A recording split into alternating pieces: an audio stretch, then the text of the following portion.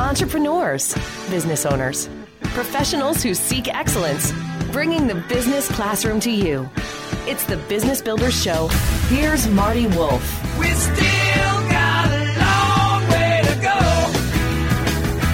Yes, we all got a long way to go. Welcome to the Business Builders Show with Marty Wolff, the show for entrepreneurs, business owners, and business leaders. I'm Marty Wolff, your host for the Business Builders Show, and along with my executive producer, DC Taylor, we will be your guides on this learning journey. Let me tell you my super objective in being with you today. I want to enthusiastically share stories and information to inspire leaders, that's you, by the way, so you can inspire others. My guest with me today is John Wade. Hi, John. How are you? I'm doing well, Marty. How are you? Let's get this out of the way right away. John's last name is spelled W-A-I-D. So if you're at a rest stop or you're on your phone someplace, you can check out John Wade, W-A-I-D. And John is the founder and CEO of C3-Corporate Culture Consulting. Well, that's hard to say all at one time there, John. Corporate Culture Consulting, which is a firm specializing in aligning an organization's culture with its strategic goals. John has worked in sales and marketing at Pfizer, PepsiCo, and Nestle and other companies. He is an author, speaker, facilitator, and thought leader in the area of corporate culture and its positive impact on people and companies. John Wade was born in Mexico City, has lived in 5 countries, and speaks fluent Spanish, Portuguese, and English. Now, John, I was hoping you spoke Greek also, because sometimes people said to me, you know, Marty, you sound like you're talking Greek here. So, but I think we can manage, right? Right. Okay. So, C3-Corporate Culture Consulting. Let's start there. What is it? Where did that start? Why did it start? That's a great question, Marty. It started about 15 years ago. I changed careers from corporate America to doing training and development in the area of human behavior. And so I worked for a company, one of the top 3 leadership training companies in Europe for about 7 years. And then I heard a phrase that dramatically changed my life, and that is attributed to Peter Drucker: culture eats strategy for breakfast. And that was Greek to me when I first heard it. and I started to think about it, and I said, that's exactly right. If the people don't want to do something, they're not going to do it. If the culture doesn't promote something, it doesn't matter what strategy you have as a leader. If your people don't want to do it, they're not going to. So it dawned on me all of a sudden that all the work that I'd been doing in training and development, and this company that had trained me in being a behavior specialist was really onto something, because I said culture does eat strategy for breakfast. And unfortunately, strategy is probably 90% of what we spend time on in companies, and only about 10% on culture. And really, again, culture eats strategy for breakfast. So my main theme became start with culture. And I founded the company C3, Corporate Culture Consulting, to work on behavior in companies to align behaviors for better results. Very interesting. So the how-to is important, but why you're going to do it and being excited about doing it is maybe more important. Is that another way of saying it? Right. We lead with, we make decisions from our heart or from our soul or from the middle of our brain, as some people have said it. We don't make them through the rational brain. We make it through the emotional brain. So it makes sense to talk about culture versus strategy and structure, not as a nemesis, as a partner. And the reason I say start with culture is because we make decisions from our heart. We decide to leave managers from our heart. We decide to leave leaders from our heart. We don't do it necessarily rationally. If you've ever left a company or a person, or you do it from the heart, and that's really what culture is all about. It's the heart. So And 90% of problems in companies come from people, not from processes, systems, and strategies. So it would make sense that we pay attention to the 90-10 rule or 80-20 rule and start paying attention to that part. So because sense. that's where yes. Makes sense. Well, don't people make up or create those strategies and processes? Aren't they where it starts, exactly, John? Marty. Exactly. And it doesn't sound Greek to me now. It took a while, though, huh? It took a while. I mean, it's a big transition to make, and it's a big idea, and it's the elephant in the room. I would say in almost every meeting you go to at companies, they go, our culture is really important. Our people are really important. Let me tell you about the strategy we're about to work on. Yeah, right. Right. Well, I'm going to challenge you here, so I think you're ready. So Right. DC and I had a guest a couple of weeks ago, and he said this line. It stuck with me, so I'm going to challenge you. So buckle up. Yeah. So he said something like, I hear the word culture and I think of yogurt. I said, you think of yogurt? What the heck are you talking about? I said, well, it's kind of squishy. It's kind of squishy, right, DC? Yeah. Yeah, we kind of went, what? It's kind of like yogurt. So now, again, this was a scientist, so he came from his basis of beliefs, I guess. So Right. give me a little more information on that. How do you feel about culture is squishy? Well, I do think that it takes it does. What's interesting is that the more intellectual you are, and the more you think culture's squishy, in my opinion, is a challenge to people who think culture's squishy to really rethink that. Culture is as hardcore as strategy, if not even more. And let me give you an example. Have you ever been to Kentucky Fried Chicken? Yes. Okay. Have you been to Chick-fil-A? Yes. Okay. What's the difference? They both have chicken, but I feel a lot better going to Chick-fil-A and hearing a please and thank you. Exactly. How long do you think it took them to say, it's my pleasure after you say thank you? I don't know. Tell me. Okay, so it took about 4 years for the founder, Truett Cathy, to instill that as part of their human behavior or part of their culture. Took 4 years to get that into their culture, and that phrase was? If you say thank you at Chick-fil-A, the immediate response is going to be, it's my pleasure, and they're going to mean it. And that's what keeps us coming back to Chick-fil-A, is because it's my pleasure to serve you, is what they're really saying. Amen. Strong case right there. Strong case, John. Right. And just let's talk about money for people who think culture's squishy. How much do you think that a Kentucky Fried Chicken store generates in revenue per year on average? I know where you're going. Keep going. So it's about $1 million. It was 990,000 3 years ago, and now it's $1 million. So 3 years ago, Chick-fil-A was generating $3 million in revenue per store. Today, they're generating $5 million in revenue per store. And guess what? Let's throw in a kicker. So for those people who think culture's squishy, they're closed 52 days a year. Mm-hmm.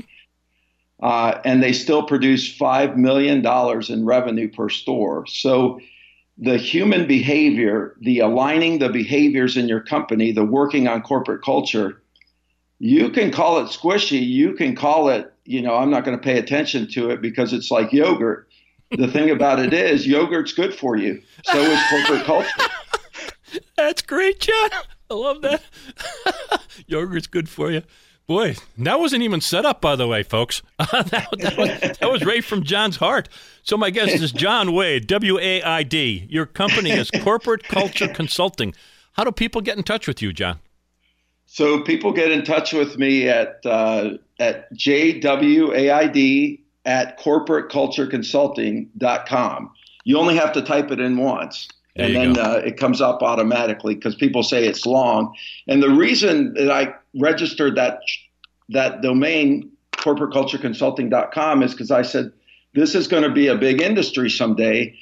because 90% of the problems in companies are culture problems, not strategy or structure problems. I said, so eventually, as soon as the next recession comes and they figure out that culture is not that squishy and it's actually good for you, maybe they'll give us a call. Hey, you're preaching to a guy who agrees with you, so I'm all with you there, John. Absolutely. So let's get into a book that you wrote. It's called Reinventing Ralph, a little story for salespeople about culture-driven selling. So tell me about the book, and maybe you're already telling me, but kind of what inspired you to write the book. And not only that, but what are you expecting people to do as a result of reading the book? Talk to me about that. So we're a consultancy-based training and development company that also does coaching, and we'd like to start changing mindsets. We'd like to start challenging the status quo. We'd like for people to think and leaders to think differently. And we want you to enjoy your yogurt. Mm-hmm. We want you to start with culture. And that's really what, in training and development, there's a lot of process models out there. In selling alone, there's hundreds of process models, spin selling, value selling, integrity selling, the challenger model, et cetera, et cetera. They're all fantastic. The issue is that if you just do the strategy or you just instill that process, you're missing a big piece. You're putting the cart before the horse. Mm-hmm. So the cart is the process. The horse is the person or the culture. So by putting a process in place and the people not being behind it because nobody explained it to them or nobody told them what the value was of it, they don't put any heart into it. And so process models are notoriously trained in companies. Companies spend billions of dollars a year on process models that eventually don't get executed. And so the ROI is really low. So you said at the very beginning, some variation of a lot of this is done and the ROI is questionable. And having been involved and gone through several of those trainings, and myself experience and all of that, I could see where you're coming from there. So I'm going to go to a question. I wanted to wait to the end, but I want to interject it now. What you're doing, I guess you're saying this, but you feel that humanity we may be losing our humanity in the business world today. And why do you feel that it's important we bring that back? Maybe you can bring that in, in terms of reinventing Ralph for your work, but why do you think we need to bring more of our humanity back to our workplace? Well, because I feel like, let's go back to yogurt is squishy or culture is squishy, because I feel like profits over people generates less profits. And if we start to put the humanity first, if we put people over profits, we'll actually make more profits. So it's it's challenging the status quo. It's start with culture, start with people. It's all about people and how they behave in companies. And that's really what we spend very little time working on is unifying or aligning the behaviors in our company to execute the strategies, structures, and processes that we want to make our company successful. So reinventing Ralph, I decided to tell a story about Ralph. And I picked Ralph because I said, I remembered Ralph Mouth from Happy Days. Okay. And I said, poor Ralph. And the character Ralph in the story is you feel sorry for him because Ralph is going through a lot of problems in his life. He's about to lose his job. His marriage is struggling. And Ralph, my brother, told me, he said, John, I'm sick and tired of reading about Ralph's problems. And I said, well, Ralph is really me. Ralph is really every salesperson out there because we all go through these challenges. And Amen. One of the things that people tell me when they read the book is they go, I felt like Ralph was me. Mm-hmm. And I found that through, the consultant that helped Ralph in the book, through David, that I got some sanity back into my life because I really was taught, he was teaching them best practice behaviors and not just giving them a bunch of knowledge. Most of the sales programs, leadership programs, management programs out there are knowledge-based. So it's about the know-how.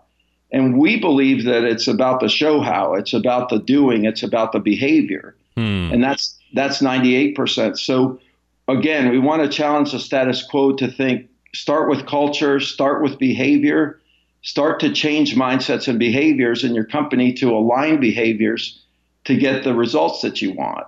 And don't do the opposite. Don't put the cart before the horse.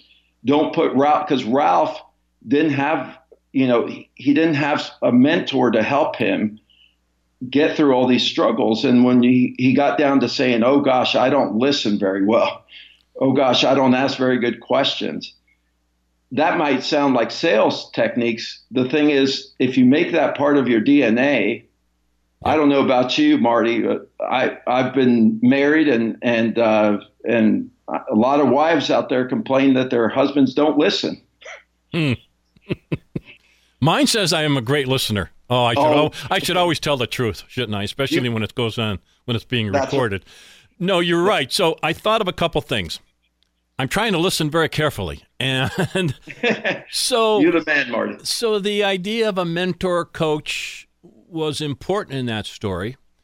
And so I'm going to ask a pointed question.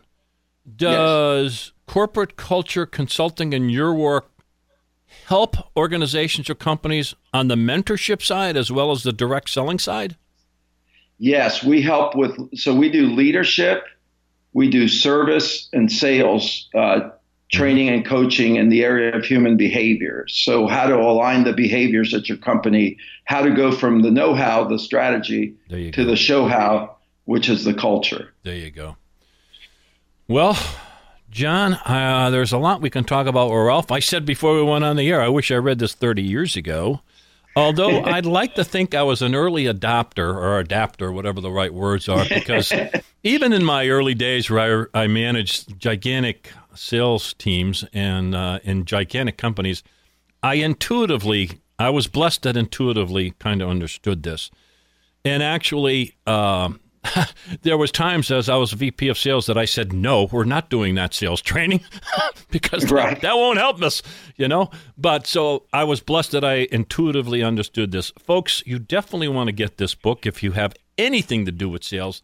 You are in any kind of business that has to do with, you want to connect with people. You want to get this book by John Wade. Again, his last name is W-A-I-D. It's called Reinventing Ralph.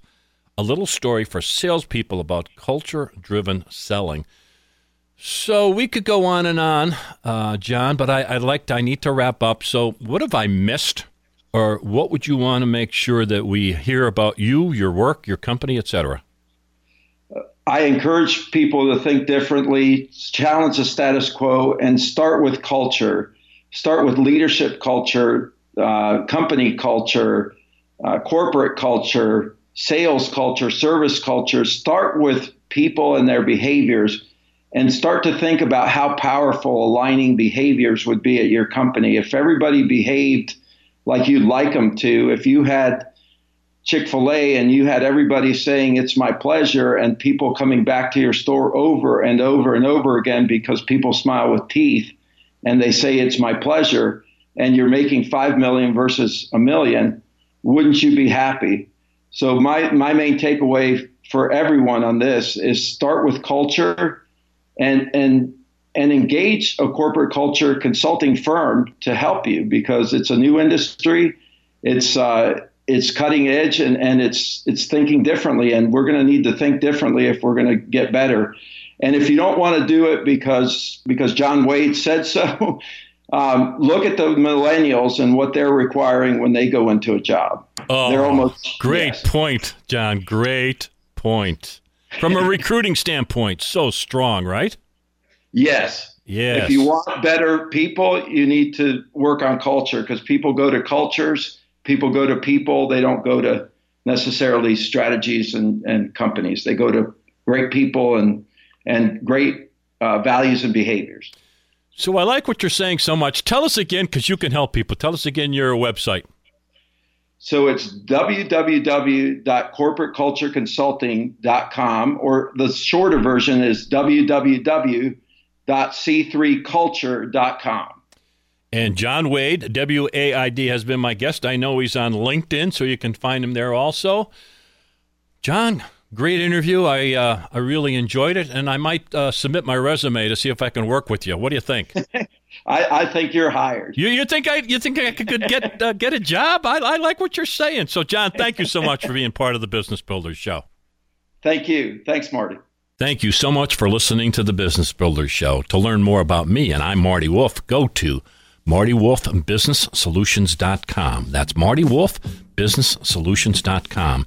To learn more about Kelly Hoey, go to her website, which is jkellyhoey.co. That's jkellyhoey.co. And of course, you can find Kelly and Marty on LinkedIn and Twitter. A reminder, you can find all our Business Builders shows on iTunes, Spotify, and on your favorite podcast app. Bringing the business classroom to you. It's the Business Builders Show with Marty Wolff.